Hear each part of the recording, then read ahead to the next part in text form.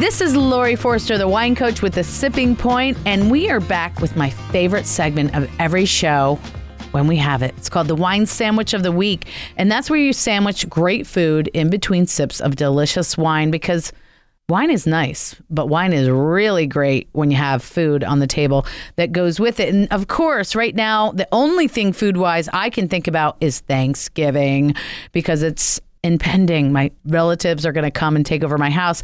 So I need some tips because my husband's a chef. He's going to be at work. I need tips on making my Thanksgiving great. And on the line, I have Peggy Woodward, the food editor of Taste of Home magazine. It's the #1 food and entertaining magazine in the world.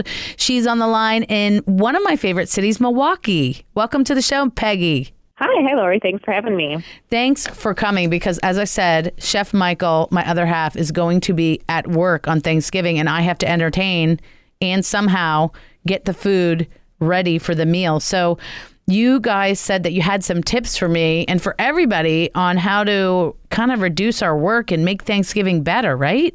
We do. You know, even if you're a seasoned holiday cook, or if you've really planned out your holiday meal, there's always something that comes up. Something burns, or something has lumps, or something isn't quite right. So we have the solutions for all those glitches that pop up during your meal preparation. Lumps are never good. I don't care what you're talking about. I don't want lumps. All right. So where do we start? What's the first thing, tip-wise, that you want people to know? All right. Number 1, let's talk turkey. Let's say your turkey is done, but it just doesn't have that beautiful brown, golden brown tan that you see in the magazines. What you should do is just stop basting, crank up the heat in your oven to about 450 degrees, and in just a few minutes, it'll get a nice golden brown. But don't walk away from the oven. Really keep a close eye on it because you don't want it to go too far and get burned. Oh, nice. And then if you have a dry turkey, let's say you're carving it up, you take a little nibble, and it tastes dry, and you're like, oh, no, I left it in the oven too long. It's awful. I've ruined it. Just slice it up, put it in a couple of casserole dishes, and add a little bit of warm turkey or chicken stock to cover those slices, and throw it back in the oven for a little bit, like 10 or 15 minutes while you dish everything up, plate it up, put it on the table. Everybody will be sitting down, and then pull out your sliced meat from the oven, and you'll be good to go. Oh, that's a good one. I have a confession, and I would never tell my doctor this, right, for cholesterol reasons, but the skin is my favorite part. I know it's not politically correct to eat the skin anymore, is it? Well, it's a holiday. Eat the skin. I love that tip. Go for it. Oh, that's so great. Okay, what else? I mean, I love the turkey, but it can be a little dry. And even if it's cooked right, it still is a drier kind of meat. So I like to put a lot of gravy on it. What can you do to help me make great gravy? Right. So gravy is one of those things, a lot of people find it challenging. Sometimes it's too runny. So if your gravy is just too thin, it's too watery when you want to pour it over the turkey, just slowly stir in a little bit of cold turkey or chicken stock into some cornstarch. Just whisk it up. Just do it really slowly so you don't get lumps in that cornstarch mixture.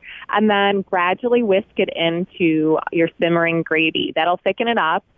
Don't add it all at once, just a little bit at a time to get it to the thickness that you like it.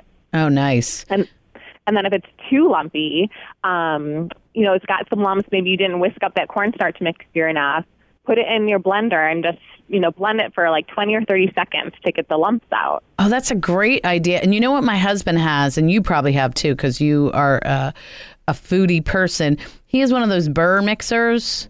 They're like a stick blender. You could do it with that, right? Yeah, and then you won't even have to dirty your blender. Just use that little stick blender and wash it up at the end of your meal, and you'd be good to go. Oh, I love that. Okay, some people are doing putting wine in their blenders to aerate their wine. Oh, wow. So the blender is multi-purpose here. I love it. Wonderful. What else do you think will really help ensure that your Thanksgiving meal is perfect? Well, a happy Thanksgiving meal, if you have kids around, a happy Thanksgiving meal means you need to have happy kids. One of our readers sent in this tip. Her name is Shauna Rhodes from Redmond, Washington, and she likes to put place cards at the kids' table for each of the kids so they feel really important.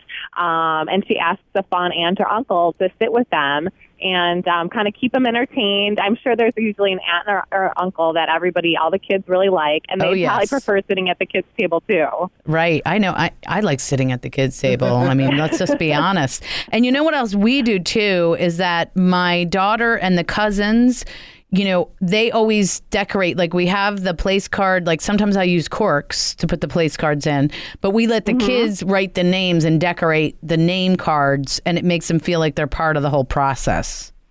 Keeps them busy, gives them a lot of activity to do. Got to keep them busy. That's a good idea. Well, we were talking earlier about stuffing muffins on a Thanksgiving show, because that's how we make our stuffing in different muffin tins, because we have like 3 kinds. It's pretty bad. But that's fun. But what happens if you have, you know, not dry stuffing? What do you have? Soggy stuffing because you stuffed the turkey and it didn't really cook. Yeah, it seems like you wouldn't be able to fix it, but just take that stuffing out of your casserole dish or out of the turkey, spread it out on a baking sheet, and pop in the oven at like 350 for 10 minutes or so, maybe 15 minutes, and let it dry out a little bit. You know, maybe while you're plating up your sides and putting them on the table, you could throw your stuffing back into the oven and let it dry out just for a little bit. That's a great idea. Well, that's one of my favorite things of the whole meal, I think, is the stuffing. Because I really try to limit my carbs most of the year. So I get all my carbs on Thanksgiving. Well, there you go. Especially if you have 3 kinds to choose from. I know. Really like stuffing. What kind of stuffing do you have at your house, Peggy? Just the traditional, you know, a little bit of celery, onion. Nice. Sometimes, you know, to spice it up, we just put a little dried cranberries in ours. So that's not too out of the norm, but yeah, we're pretty traditional when it comes to stuffing. I love that. Well, you know what, Peggy? You have so many great tips. We've only scratched the surface. So we're going to take a quick break. But would you come back on our next show and give me the rest of the tips so that we make sure all our listeners have the most fantastic Thanksgiving ever? Absolutely. All right. Give out your website if folks want to check out Taste of Home magazine. Yeah, so for some great Thanksgiving recipes, go to tasteofhome.com. All right, great. We'll be right back on The Sipping Point. This is Lori Forster, the wine coach with The Sipping Point.